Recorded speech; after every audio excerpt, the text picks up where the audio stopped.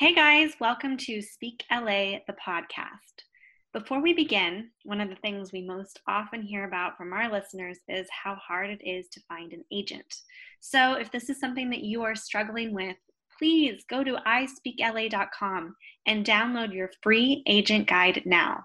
There is absolutely no shame in not having an agent, but we really want to help you get one. So go to ispeakla.com and grab your free agent guide now.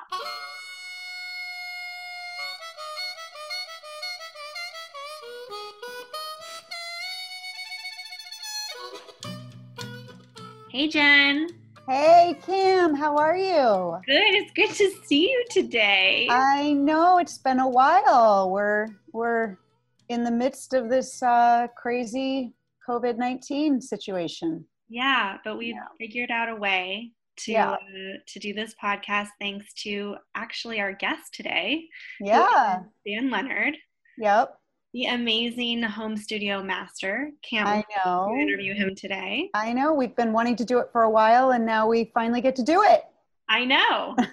So before we get to Dan and all things home recording studio and voiceover, Jen, what have you been up to? I haven't seen you in such a long time. I know. Well, I've been doing what everybody else has been doing, staying at home, sheltering in place. How's that going?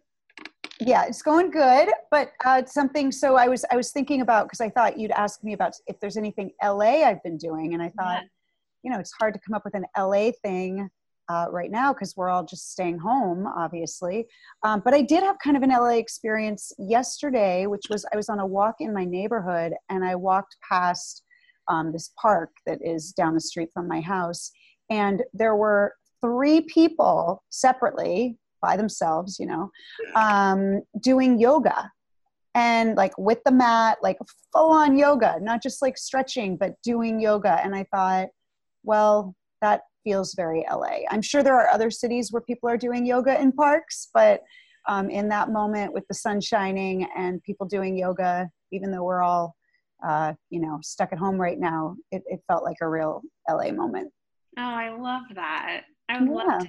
I saw 3 people having a picnic doing that same thing. It made me really happy. How old were you when you moved to LA? 58.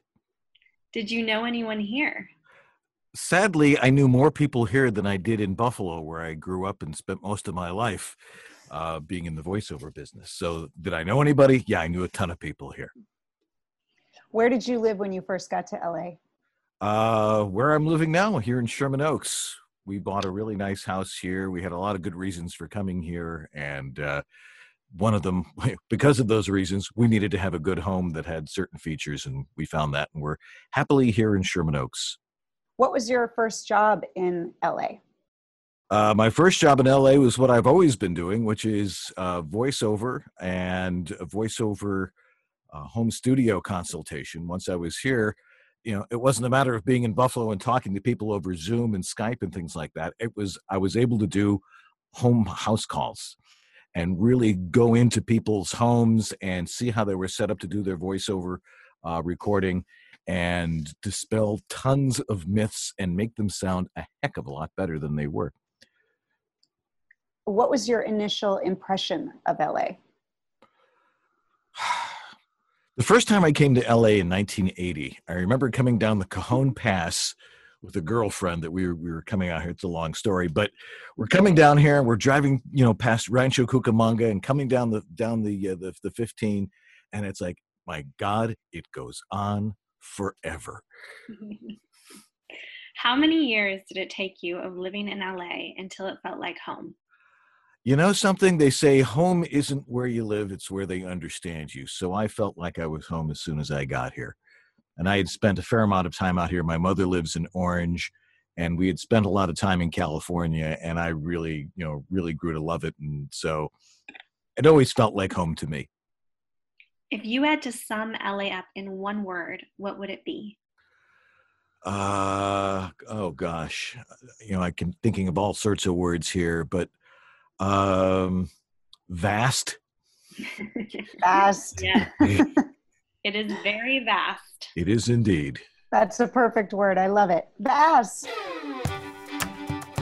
Dan, thank you so much for being here. We are so excited to have you. Boy, yeah, after being on the other side of everything, it's a pleasure to actually talk with you ladies and tell you a little bit about how I do what I do. I know, we're thrilled. I'll just give anybody listening a quick background on how we know Dan. So Dan actually is our sound engineer. We're very fortunate and happy to be able to say that.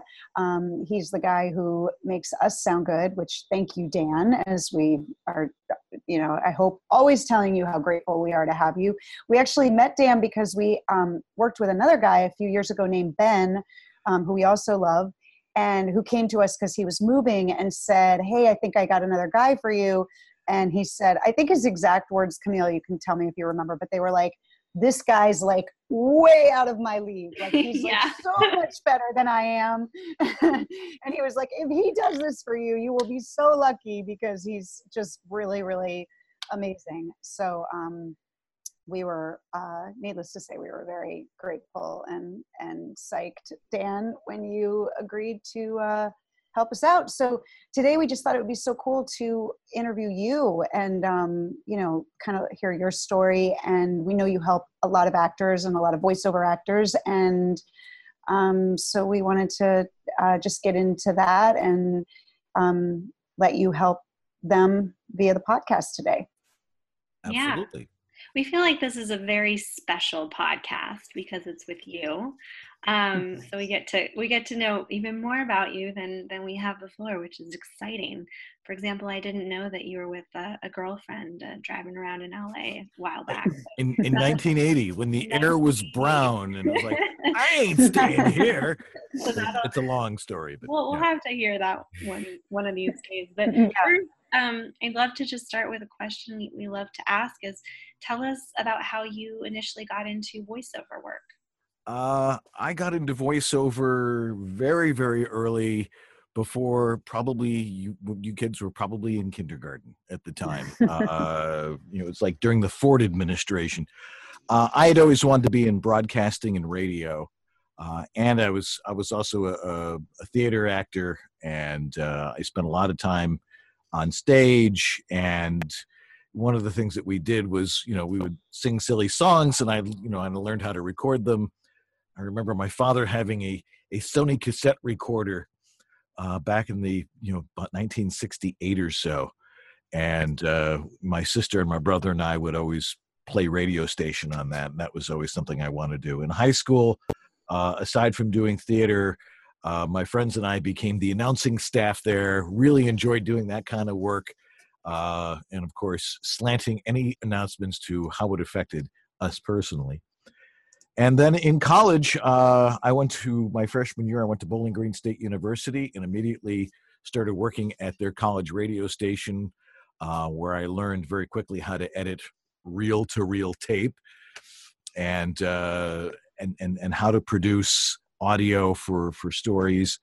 I played hockey too, and I played goalie. It was a AAA, an NCAA AAA team. They were like number one in the nation at Bowling Green when I was there. So I got to meet some very prominent players who were on the 1980 U.S. Olympic team.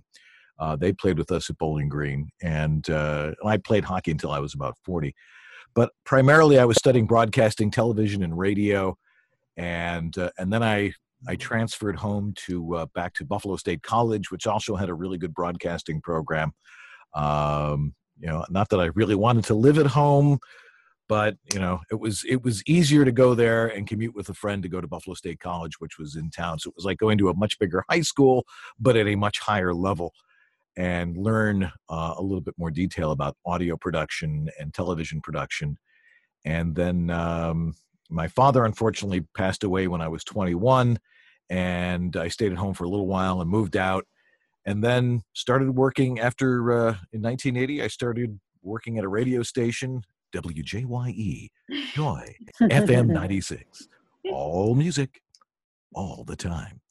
And learned a tremendous amount more about radio production and doing voice work, and spent a career until about 1992 working at various radio stations, primarily as an on-air talent, but also as a production director, the person that would, along with the station copywriter, we would write the stuff, cast it, get the station manager in here, we get the traffic manager, there's a salesperson over there, it's their client, get them in, and they have to play this part.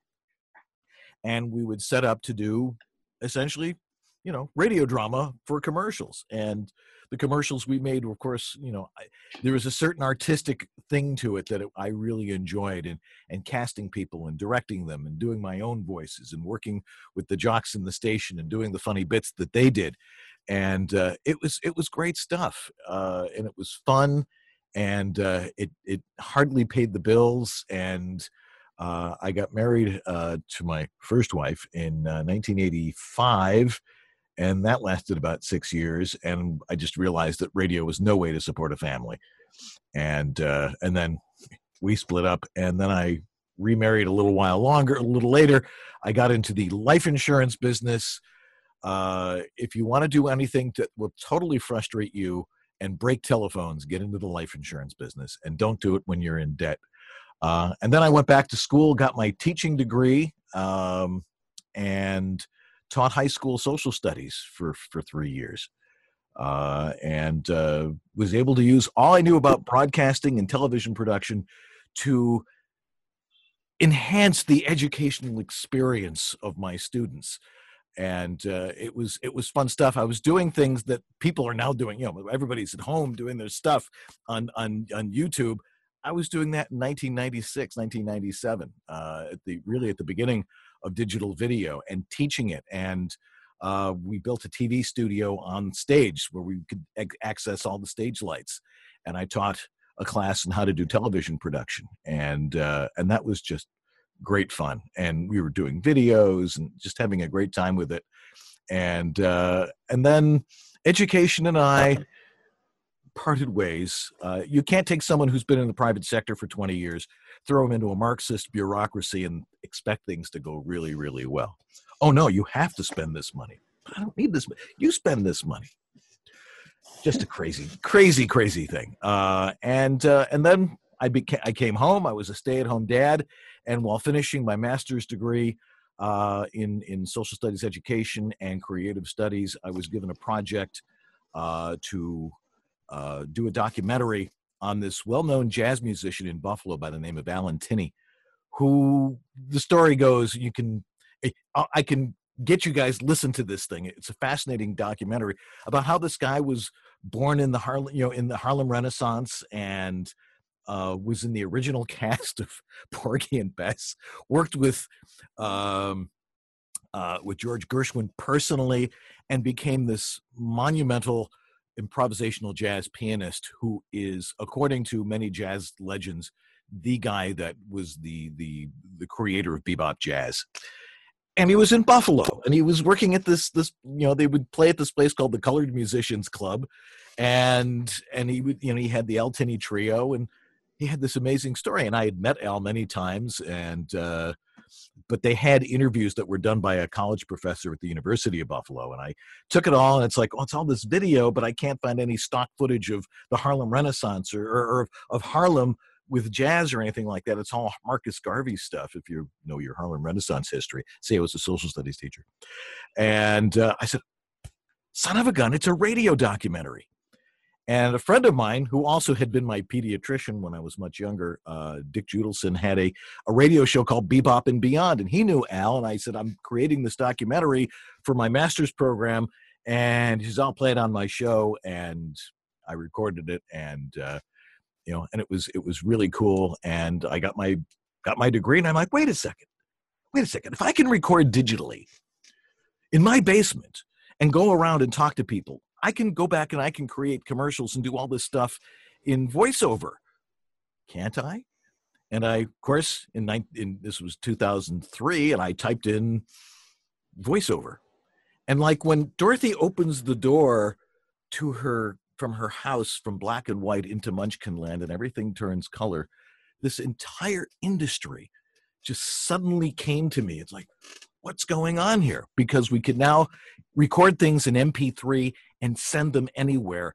And it changed the whole paradigm of what voiceover is.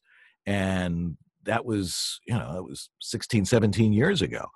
And of course, it hasn't changed a whole lot in how we do it, but it also has changed a whole lot in how many people are doing it, which is part of really what's going on. And that's how I got into doing it. And I was doing voiceover, and then people started asking me questions because I knew how to set up a studio, and they're like, well, how do I do this? Or how do I do that? And finally, my wife was like, look, you can't take, 30 years of experience and just give it out to people. You've got to hang out a shingle. And I hung out my shingle as the home studio master. And I've been doing that for 15 years. And I've built more home studios than anybody else on the planet.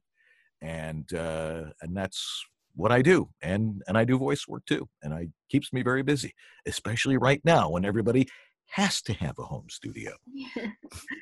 So that's the Reader's Digest version anyway. That's also interesting. So just going back a little bit, Dan, like in terms of why somebody would be interested in voiceover acting, as you know, most of the people that listen to the podcast are actors. We'll have obviously some professional voiceover artists as well. But if somebody's just an actor and they know nothing about, what it really means to be a voiceover artist, why would an actor want to get into VO? Because being an actor can be very financially stressful, and you need to have constant flows of work. If you're doing screen work or you're doing stage work, you do it gig to gig to gig. If you create voiceover itself is a business. It's an entrepreneurial business. You become an independent business person, which I think most actors should probably take the attitude of as well. That, they've got to promote yourself. So people are promoting themselves on Twitter and, and Instagram and all that other stuff. Voiceover is a business where you are talking to people outside really of the entertainment industry, because the money that's really being made by people who are making a living at this are doing e-learning and educational material and documentary work and business-to-business corporate stuff, explainer videos. It's just amazing. The internet has created so many opportunities for people to voice these things. And people who are PR people or doing the web work for companies and stuff, you don't want it to sound like crap. So they realized, well, maybe we should hire professional voice actors to do this. Mm-hmm. My attitude about it is that if you were a recovering podiatrist, voiceover may not be the best thing for you to be doing. Or a retired, or if you were in IT or something else, and like, oh, I've always wanted to do it. People say I have a great voice. Not the best idea. However, if you are an actor, and you've been taking classes and you've done improv and you understand the whole point is to listen to other people and then express it back out, you've got a leg up on everybody else because you understand that it's acting, not making funny voices. And talking conversationally like you guys and I are talking right now. That's really what voiceover is. So it's not like, hey, can we talk about diarrhea? It's like, hey, can we talk about diarrhea? Because that's what voiceover is today. And only actors understand that. So it's very, very important that as another source of income, being a voice actor, having the ability to record remotely and at home is very, very important.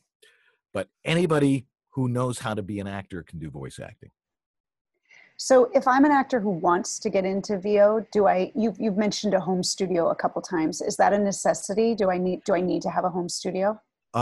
During these times, absolutely. Because the studios are all closed, people can't go in. So what about not during these times though? What about regular? I think we're going to see a huge paradigm shift because so many people who have been studio actors, voice actors, like, oh, I go into my own studio. I'm talent. Oh, it's like anytime I hear that, I want to reach through the internet with my hand and grab them by the throat.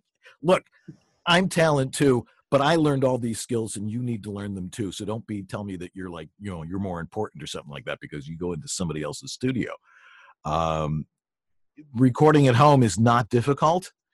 I think people tend to think if they go into a recording studio, they see a 32-track board and guitars hanging on the wall and gold records, and glass and a beautiful studio, and they think that's what they've got to do at home.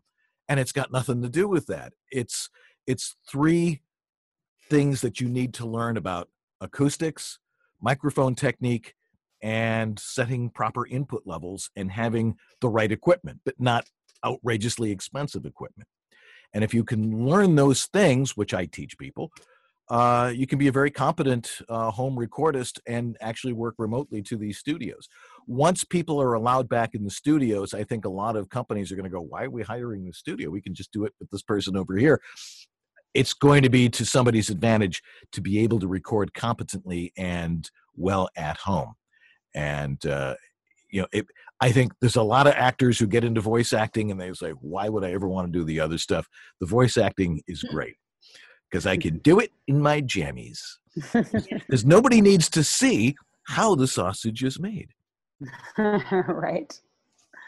I have to say, I really envy people like you who seem to have the two sides of their brain work really well, like that technical, almost scientific side, and then you have the creative side. And I think a lot of actors, which is so tricky for us often with the business, it's like combining that sort of creativity. So I love what you're saying in terms of like, I have this voiceover career. I also applied everything that I knew about radio and recording and created this home studio and to help people create home studios. And some people are going to be able to, pick up on what you're saying right away, which we are going to talk about walking them through the steps. But I'd love to know, like, how much would it cost to hire somebody like you to set up a studio? And maybe does it depend on the person or the environment? Right. Well, every home studio needs to be individually custom made for that person. It has to fit their lifestyle. Mm-hmm. It's like, my wife doesn't want me in my closet. Well, okay, we've got to find another place to do that. Closets are great. If you've been listening to NPR or some of the other major radio networks, you're hearing people saying, I'm in my closet here on KUSC. It's like, and it sounds great. You don't have to invest a whole lot of money into it. Normally I charge $250 for a whole consult to really teach you the basics of doing it. And because I'm not a big hand holder, it's like, look, you either learn this, because I was a teacher, you got to hold some people's hands and say, okay, this is this is that. Most of the time, it's a matter of giving them the basics and, finding the right place in their home to record, show them how to set it up properly, and then follow up to make sure that the audio meets my standards for good quality audio. The problem is that people want to satisfy their own ears.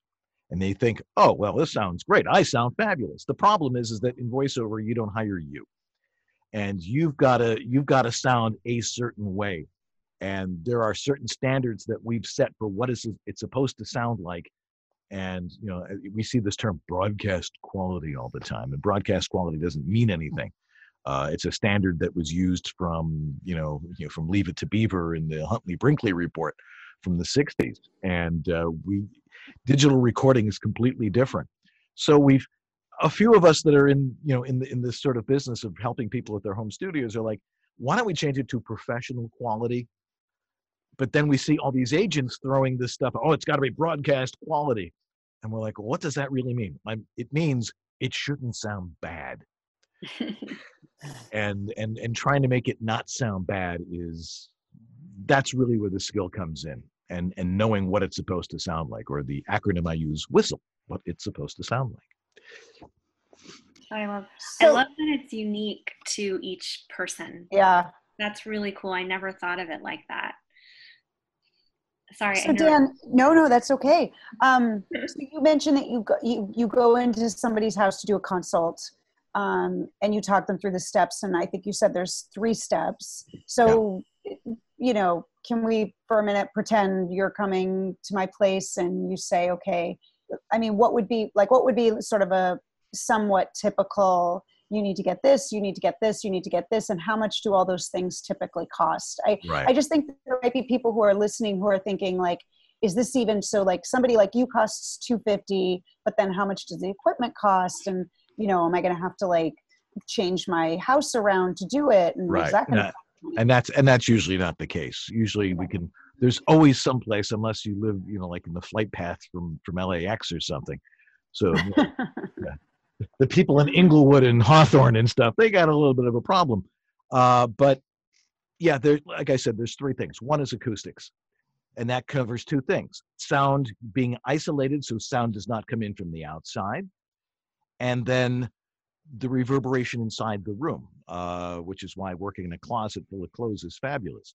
You don't want a reverberant echo. You don't want to sound like you're in a tube. And it needs to sound neutral, but lively, so you're having a conversation. So there's those two factors, and how you do that is how I teach that. And it's like, okay, you've got clothes here, okay, we can hang some moving blankets, we can create, put sound panels in here of some sort, because everything is unique. What's going to work in that person's space? And that's really the creative part of this. It's like, okay, how can we do this? You could try this, you could try that. A closet full of clothes will save you $6,000 off the bat and not getting a voiceover booth, which were not designed for voiceover. They were designed for saxophonists and clarinetists and stuff to practice around other people so they couldn't hear them. It keeps sound from going out. It also keeps sound from coming in. But the acoustics in a small square box are terrible. So they have to be treated in a certain way. That's why if you got a closet full of clothes, that works a lot better. The second part is learning microphone technique. And in a bit, I'll tell you about what equipment to get. Microphone technique involves understanding the proximity of the microphone, understanding how it picks it up, the right kind of microphone. You want to use a studio condenser microphone, not a stage microphone. If you're in a rock band and you're like, "Hey, Los Angeles, who's going?" You can't do that. It doesn't work with a condenser mic, because we don't talk half an inch from somebody's eardrum. We need to sound like we're in the same room with somebody. And if you listen to most voiceover on television and radio, it's not people on top of the microphone. They're at the distance I'm at, which is 5 to 7 inches, maybe even further. If you've ever been in a studio and watched them record animation, the mic is way far away from them. And and then you see these pictures of people with big pop screens, and they're all right on top of the mic. And it's like, that's not what it is. It's a proper distance, the mic at eye level, because you'll notice that's at the same plane as your ears. And you talk underneath with your script behind the microphone, and therefore we don't get any plosives. So I can say, Peter Piper picked a peck of pickled peppers all day long and not need a pop screen. But if you talk directly into the diaphragm, you get Peter Piper picked a peck of pickled peppers. And that's what we try to get people to learn, is that, as long as you're in front of the mic and underneath it, and it's picking you up like you and I are having a conversation, like I should sound like I'm in the same room with you. Because I'm not talking over my laptop microphone. I'm talking over a good studio condenser microphone, and giving you the quality audio that that a client will require. And then it's setting proper input levels, which is something you have to see to understand, and making sure that you're loud enough but not too loud. Because if you get too loud, it starts to overmodulate, and then it starts to distort. So there's a lot of different things that we have to teach. But once you know them, and once you practice them, they become very second nature, and then it's all about acting. And really, equipment, a microphone, you need a $150 studio condenser microphone. You could get a USB microphone, but you've got to get a good one. Those are about $300. Or you spend $100 on a small one-channel digital interface that is both a preamp, which will take the signal from your microphone and amplify it, and then turn it into the ones and zeros that your computer understands, and turns into the graphics of audio that you can then edit. And of course, then there's the software. There's free software out there to record with. As long as you do all those different things, if you record right up front, you can make yourself sound like you. And that's the point. The idea is not to make yourself sound great. The idea is to make you sound like you, as you exist. And then the corollary to that is to not sound bad. I love that. I love that, to sound like you and not to sound great. That reminds me of what casting directors and agents so often say about headshots, that the goal is not to look like some glamour shot, but to actually look like you. And I love that it's the same with voiceover. That's, as Camille often says on this subject, it's almost a relief, like you don't have to learn how to sound like some fake sort of perfect ideal that you have in your head. You just have to sound like you. I think that's great. Exactly. I am not keeping time on this, so I am. I'm glad somebody is. It's usually my job. Yeah, right. Usually Dan does. Sadly, we only have about 2 or 3 more minutes, but I know, Camille, I think you have another question or two. And yeah, I do have a question. And before I get to that, I just wanted to say on that, just in terms of sounding like you, I remember that my greatest fear and the greatest notes that I got in graduate school all had to do with my voice. And I got so self-conscious about stop plosives and all that stuff, and even my S's, the sibilant S. And it was such an interesting thing when I moved to LA and realized that my voice was part of my unique quality. And I had never really thought of it like that, we don't need to sound a certain way in order to act. And I think sometimes that happens in drama schools where, you're working so much on speech, you forget that there's a unique quality to your own voice. So, yeah. And that's really the great thing about voiceover is that there's lots of work out there because everybody's a snowflake. What sells is not having a great voice. It helps in certain things. It's what do you bring to the table that's different?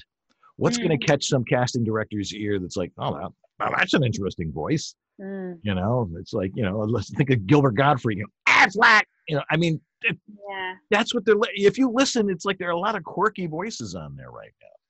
So, not necessarily my forte, but, when asked, I can do it. There's also tremendous opportunity in gaming right now with video games. That's really where a lot of the good paying and consistent work is. And that requires good character acting ability. So the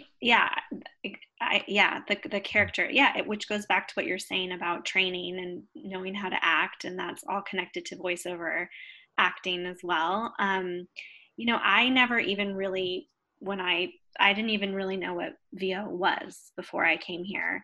So I'd love to hear your thoughts on, here I am, an actor. How do I even assess if this is something that I want to try? And should I assess this before I go through the steps of getting a home studio? Well, being as you're a trained actor, that's a cut above right there, because you can look at a script, you can break it down, you understand what it is that the writer was looking for, and you know how to take direction. If you can do all of that, then it might be a matter of going to a demo producer, and not one that's incredibly expensive or has a reputation for making the production sound great so they know who the producer was, but not who the voice actor is. And there are a number of those people in town, and I know some people who are very, very good at doing that sort of thing. And, you ask me because I'm the one that knows these people, and I'm saying, and I can say, you can talk to this person. I think this person would work really well with you. It's like everything else. It's not about so much what you know for the first part. It's who you know and who believes in you and who can refer you ahead to the people that can help you succeed. And, and I think that's probably exactly the same as it is with visual acting. Dan, can you give us a name or 2 names of people who do this that, somebody could reach out to? Well, if they reach out to me, I'll talk to them. Great. And give us, we would have done that at the end, but let's do it now. How do they reach you? The best way to reach me is through my website, which is homevoiceoverstudio.com. Okay. And there's a thing, click contact the home studio master. And I also have a service where I'll listen to people's audio for $25, and it's a Dropbox. It's actually a specimen collection cup, but you have to go to the website and see it and click on that, and I'll analyze audio to see how to improve what the setup that you have. Oh, that's cool. But I also, I have a list of people who I will talk to, and I will match somebody up with somebody that I think will work. And I think that's far more important than people doing research and go, oh, I should talk to this person. Yeah. talk to the people. I've been doing this a long time. I know who everybody is, and I can get you in the right direction. That's so great. We sadly are out of time before we get to our LAism. I'd love to just ask one last question, which is, what do you love about doing voiceover?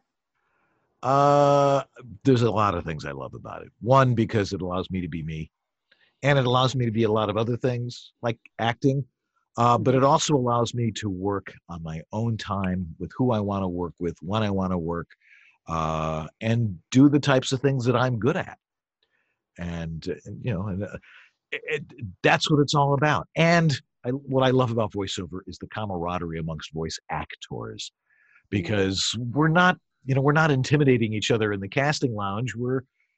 It's all this anonymous, spaceless sort of thing. We don't know who our competition is. So when we get together, we support each other, because a rising tide floats all boats.